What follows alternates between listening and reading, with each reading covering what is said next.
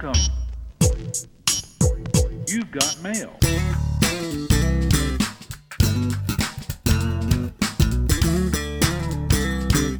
Hey everyone, welcome to another edition of Tech Stream. My name is Seth Everett. He is Shelley Palmer. And Shelley, do you mind if we start this show in a couple of minutes? I have to go check my mail. I'm expecting a DVD from Netflix.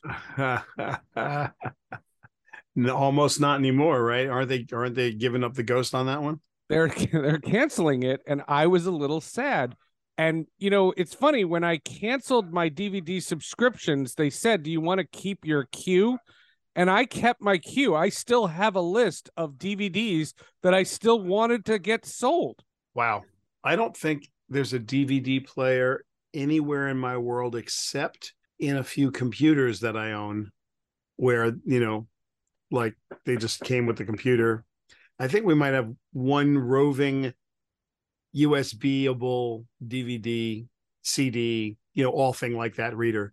What I find remarkable is Netflix was considered the pioneer. If you go back in history, they were considered the pioneer because they were mailing you DVDs and you didn't have to go to the store. Remember, Blockbuster was the big deal, and that was the dramatic story. There have been documentaries about the rise and fall of Blockbuster. And I just found it fascinating that Netflix was there.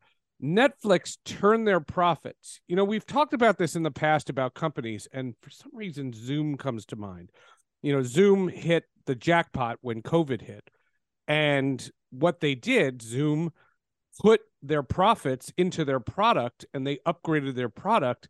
And if you look at Zoom in 2023, it's 10,000 times better than it was in 2020. Well, what Netflix did was they took their profits from the DVD sales and said, well, what could we do to make money? Well, what about streaming?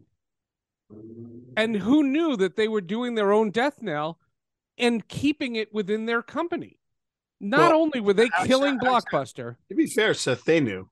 It was pretty clear. I mean, they Reed is really smart. Reed Hastings, CEO, just recently stepped back to become the executive chairman. Reed knew, and Ted Sarandos knew. These guys are very smart.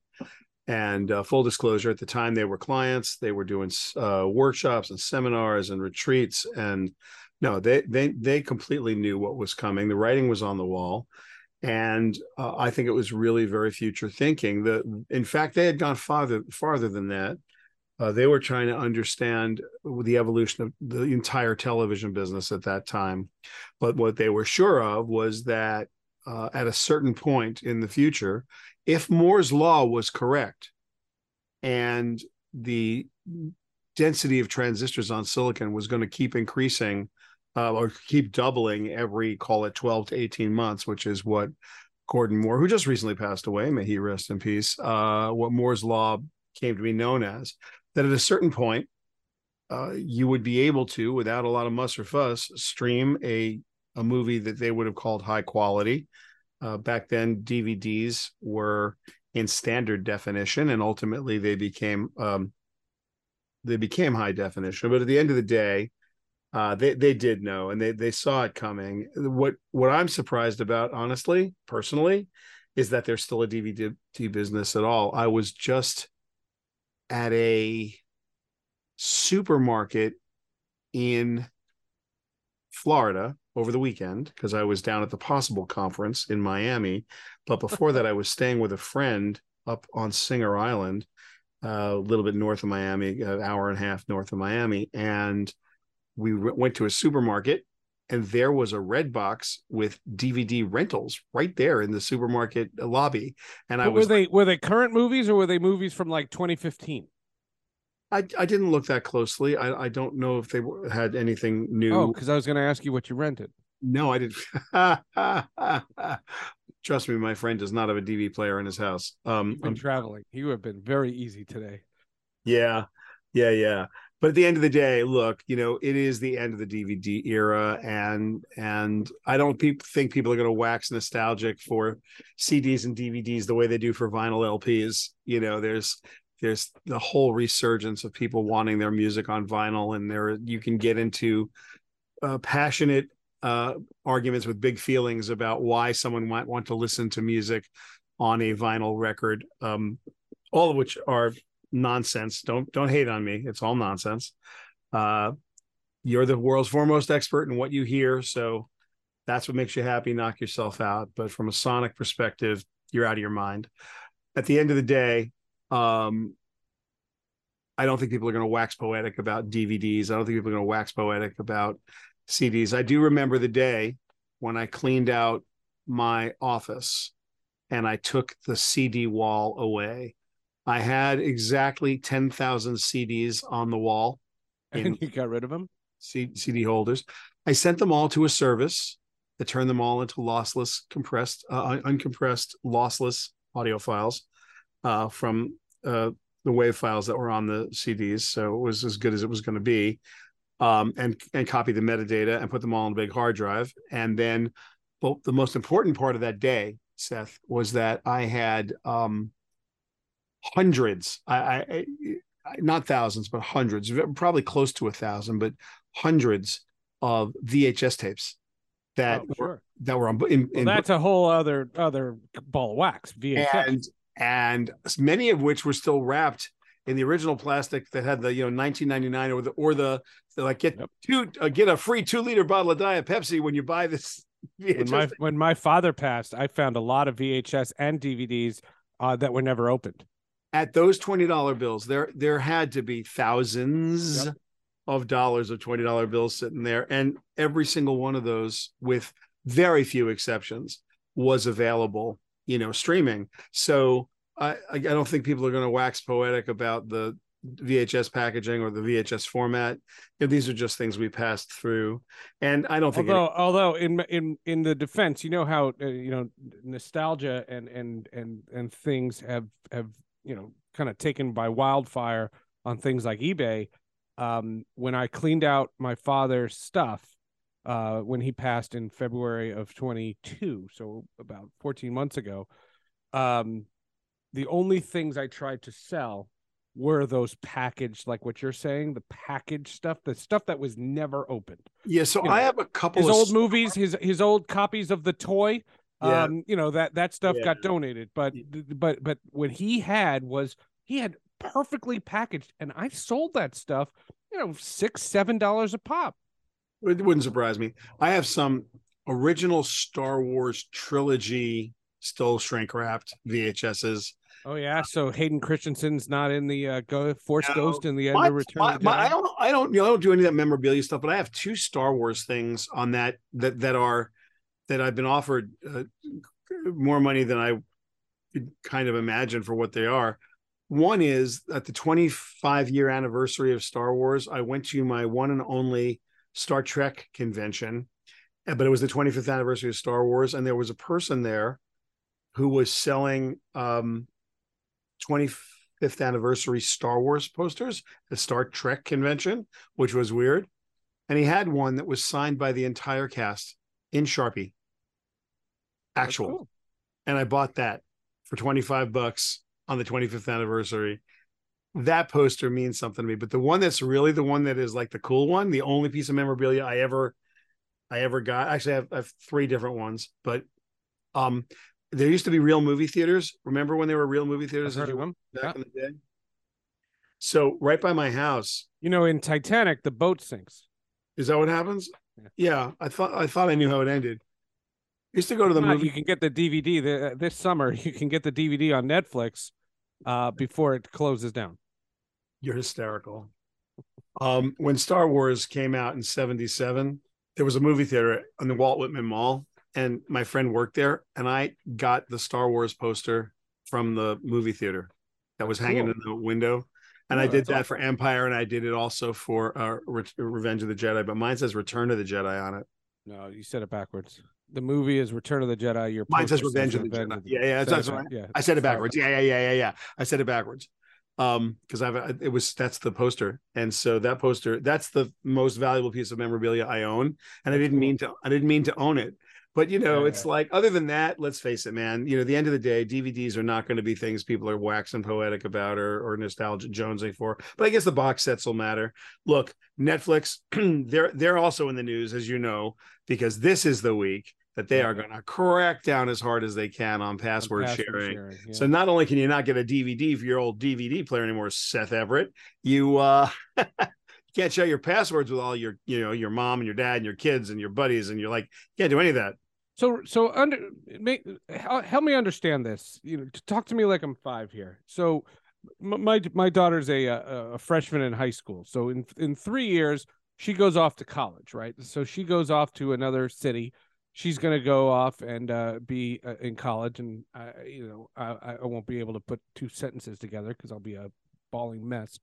But she wants to watch Netflix. Yeah. Right now she has Netflix on her phone. She has her little profile on my account. She Mm-hmm. lives upstairs in my house. What's going to happen? What's going to change? She's not stealing. I'm not giving her my password. She lives in my house, Yeah. Well, but she's in college. yeah, I think they're going to consider. I don't know how they're going to handle it. They're talking about this extra fee, you know, roughly uh $7-8 a month per person. Well, I'm saving 8 because I'm not paying Elon. So I'll tell you what, I have that in an escrow. I'll give that to Netflix when they come after me. Yeah, I think, I mean, they want to charge on a per password basis, and they want you to on a per person basis. You know, it's kind of funny, Seth. I don't I'm just know. saying that I understand the deviousness of the password sharing. I totally understand it. I've stolen passwords, not stolen. I borrowed passwords. I understand all of that. What I'm saying is You there realize are you completely I'm calling the innocent. FBI right now, and I don't have. I mean, you've just admitted to a Class A felony here on TextStream. You heard it here first, Seth. I mean, geez, come on, man. Yeah, No, if you no. want my email address, it's Shelly at Shelly. No, at the end of the day, yeah, a lot of people do abuse it. I mean, it's not like you put your password on your Twitter account and let everybody use your password. Well, it's not verified anymore anyway. But So now that, but it might not be your password. It might not even be really you anymore, right? I mean, it could. that's right. Yeah, it's possible. Look, at the end of the day, they probably lose a little money because people's adult children take their passwords, and it's sort of one password per family, and everybody sort of uses it. And in some cases, it's one password per large group of friends or whatever. Look, at the end of the day, they're going to have to work it out. They've done the math, and they know that they're going to lose some people and they're going to gain some people. Um, we'll see how it goes. They could have always put technology in that registered devices, but now it doesn't. It's really hard because you'll start something. I didn't realize I was going to do this as much as I do. I'll start watching something at home and not have time to finish it and pick it up on my handheld. Like if I'm in a cab or an Uber or something, I just want to watch the end of it, or if I'm waiting for something, or I'll start watching something at the airport to get to the hotel, and instead of casting it to the screen, I'll log into the hotel's smart TV, because you can do that in some hotels, and you know that I do that a lot. I'm moving back and forth between devices and also geographies. Like I'm on the road all the time, so I don't know how they're going to deal with it. I really don't. My wife is home. So it was Well, just me. that's the thing. So right. So let's say you And I'm go on the away road. for a month. Well, you know, it's not. By the way, I am on the road most during the week. You know, Monday to Thursday, I'm on the road. So it's like, how is that going to work? I don't know. I don't know how they're going to do it. I really don't. Is it going to be some combination of the MAC address of the device or what have you? And I've talked to some people at Netflix about it. I get no good answers. They haven't published how they're doing it. They published some theories about it, but they haven't told us exactly what they're going to do. I think we're just going to wait and see. It's going to be real interesting. You know, this is a lot of business models are changing. You're going to be able to buy your way to heaven on Twitter. And I'm assuming that for money, you can solve any Netflix problem you might have. And as long as you're not looking for DVDs, I think you're in pretty good shape. Yeah, just get some DVDs. Hey, before we call it a wrap on our show, last week on the show we asked for suggestions for the name Max. Last week we asked for HBO Max is being renamed this week. Actually, they're gonna be rebranded. If you have HBO Max on your phone or any one of your devices, it's going to suddenly just look like Max. Which I think if 10 minutes and a shot of whiskey, you can come up with a better name. I thought my favorite one that we got on Twitter was from CBW. He wrote, so not to confuse with Cinemax, they should go with HBO Min. Get it? The other one that I liked was Gabagool, You're Home for the Sopranos. Oh no. A lot of people suggested that it should be that it should still have the brand HBO, and I disagree with that. I said that to you last week. I don't think it should be HBO. I think it should be something with Warner Brothers or Warner Brothers Discovery. If there was a Warner Brothers app, to me, that is all encompassing. And I think that in today's modern fans' mindset, they would know or find out really quickly that HBO is connected to Warner Brothers. And just like when you launched HBO Max and found out that the thing that has The Sopranos also has the Superman movies, I think you could do the same thing with a Warner Brothers app. I've always thought it should have something Warner Brothers connected. Yeah, Disco Bros would have been my choice. I thought HBO Min, that was my favorite. It is pretty good, or they just look, I don't know what they're thinking. And there used to be a thing, man. It's not TV, it's HBO. That was a great slogan. And there were only 2 channels on every cable system in the United States where you didn't need a bug or a lower third to know where you were, no matter whose home you were in. If you were just shifting through the channels and channel surfing, when you got to HBO, even during a promo, you knew you were on HBO. When you got to Discovery, the original Discovery, you knew you were at Discovery. These 2 channels had the highest video quality in all of cable or satellite. End of story.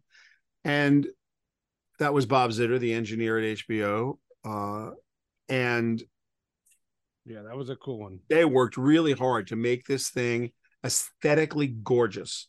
They also went out of their way to make the best possible program. I mean, they didn't do it right every time, but you can go back to culturally iconic storylines. And they do have some of the best shows that have ever been produced. To throw away the legacy of it's not TV, it's HBO, that special rarefied air that HBO occupies in the minds of people who know that brand, what they must be thinking is that we're all going to die, and we're even though we're the heavy TV users, because TV is the medium we grew up with, this is a streaming service and this is a new era, and I guess they're assuming they need a new brand for a new era for a new group of people.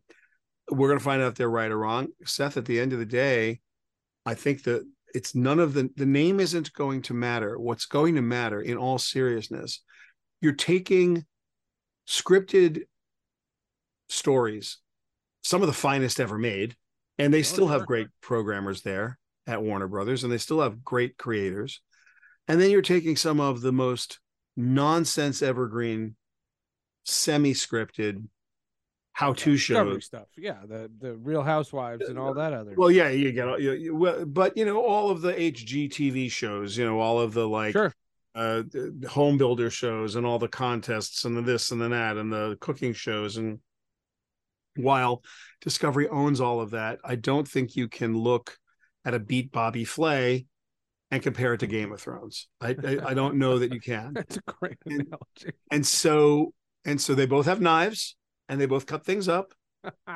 but it's different. It just feels different. They're both battles. I get it, but I just don't see the battle as the same. So yeah, but I read somewhere it said that when you see that app and you see it in its effectiveness, it's going to feel like a cable bundle. So for people who miss cable, that's what it's going to feel like. And so my point is, if the UX is such that you can understand what's there and how to use it, that's the hill they have to climb right now.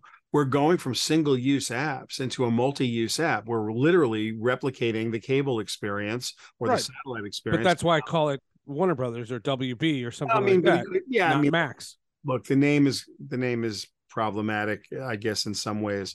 but it's nowhere near as big as the UX hurdle that they're going to have to climb. Like, this is a hill that is going to be hard to climb. So I'm anxious to see how they've solved for that. It's a big issue. Let's face it. It is more expensive than regular cable. Not only HBO Max or Max. I mean, when you put all your bundles together, it's the same price you had when you had a big. If you have all of them, yeah. If you have them all, yep. And the problem is it's inconvenient as all get out because you have what's that on? I mean, it depends. It depends. Well, I disagree only in the sense we've done podcasts about that. I like the a la carte nature of it. I'm not saying that you don't. All I'm saying is that it's inconvenient compared to being able to just use your right thumb or left thumb and go boom, boom, boom, you're right where you need to be. But I think people are better television watchers when you go and sit down with a plan, as opposed to flipping on and going, what's on, and going up, up, up, up. I think that's how I think the phrase couch potato comes from that. Probably. Look, the idea of watching TV, as we've many times discussed, is I'm getting a bag of salty snacks, an adult frosty beverage, the remote control, and I'm going to lay down and watch television on the couch. And so what am I going to watch? I don't know. I'll figure it out when I get there. I know, but I love when I turn on Apple TV and my algorithm knows that I love the hockey playoffs. And the first thing is it finds the most exciting game and it tells me press here, and I go right to the action. And I love that. Yeah, no, there's nothing. And ask me what channel those games are on. I have no idea. All I know is I pressed it. No, that's exactly right. And so, look, that UX is getting better and better. We'll see how they do with Max. I know that you don't like the name, but I'm going to start calling it Min. I'm excited to see what they do with it because that's going to be the thing. So let's give them a little bit of a break. David Zaslav and company, see if they can get it right. And they're welcome to come on the show next week. We'll see you. Have a good week, everyone.